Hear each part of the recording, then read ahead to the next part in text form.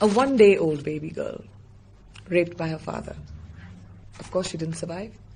There are many, many stories like this, and physical and sexual violence that happens against children in Africa is the reason why the future looks bleak. UNICEF Goodwill Ambassador Priyanka Chopra sharing some of the stories she heard in Zimbabwe. She met with children who've survived sexual violence. One of them is Alice. I met her in a clinic in Zimbabwe. She was 13. She was raped at 11 by her uncle, repeatedly for about 2 years, and her mother didn't know about it because her mother would go to work until she found condoms in her room and figured out that she was sexually active, but by then she was already pregnant. And this girl at 13 is a mother of a child, and all she wants to do is go to school.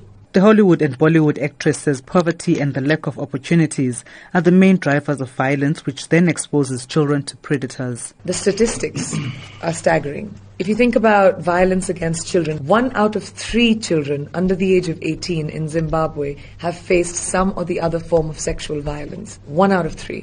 And South Africa, that number is 1 out of 5. That's an epidemic. It's not a problem. And it's our problem to solve.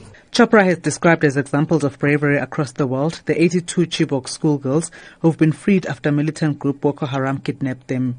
Almost 300 teenage girls were abducted from a boarding school in northeastern Nigeria in April 2014. She says the girls need the community's support to reintegrate into society after the ordeal. As a community, it's very important to take away the stigma associated with what happened to them and not feel blamed or responsible, because that is another thing that society does to our own girls.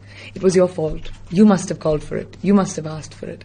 They are human beings whose childhood was taken from them. And now they need to be handheld back into society. In South Africa, Hervé Ludovic Delis of UNICEF says the visit to Zimbabwe and South Africa was a defining moment for the organization. It has been a defining moment for 2 reasons. The first reason because that mission falls within a global campaign of UNICEF to end violence against children. The second reason is because the government of South Africa launched a national campaign against violence done to children.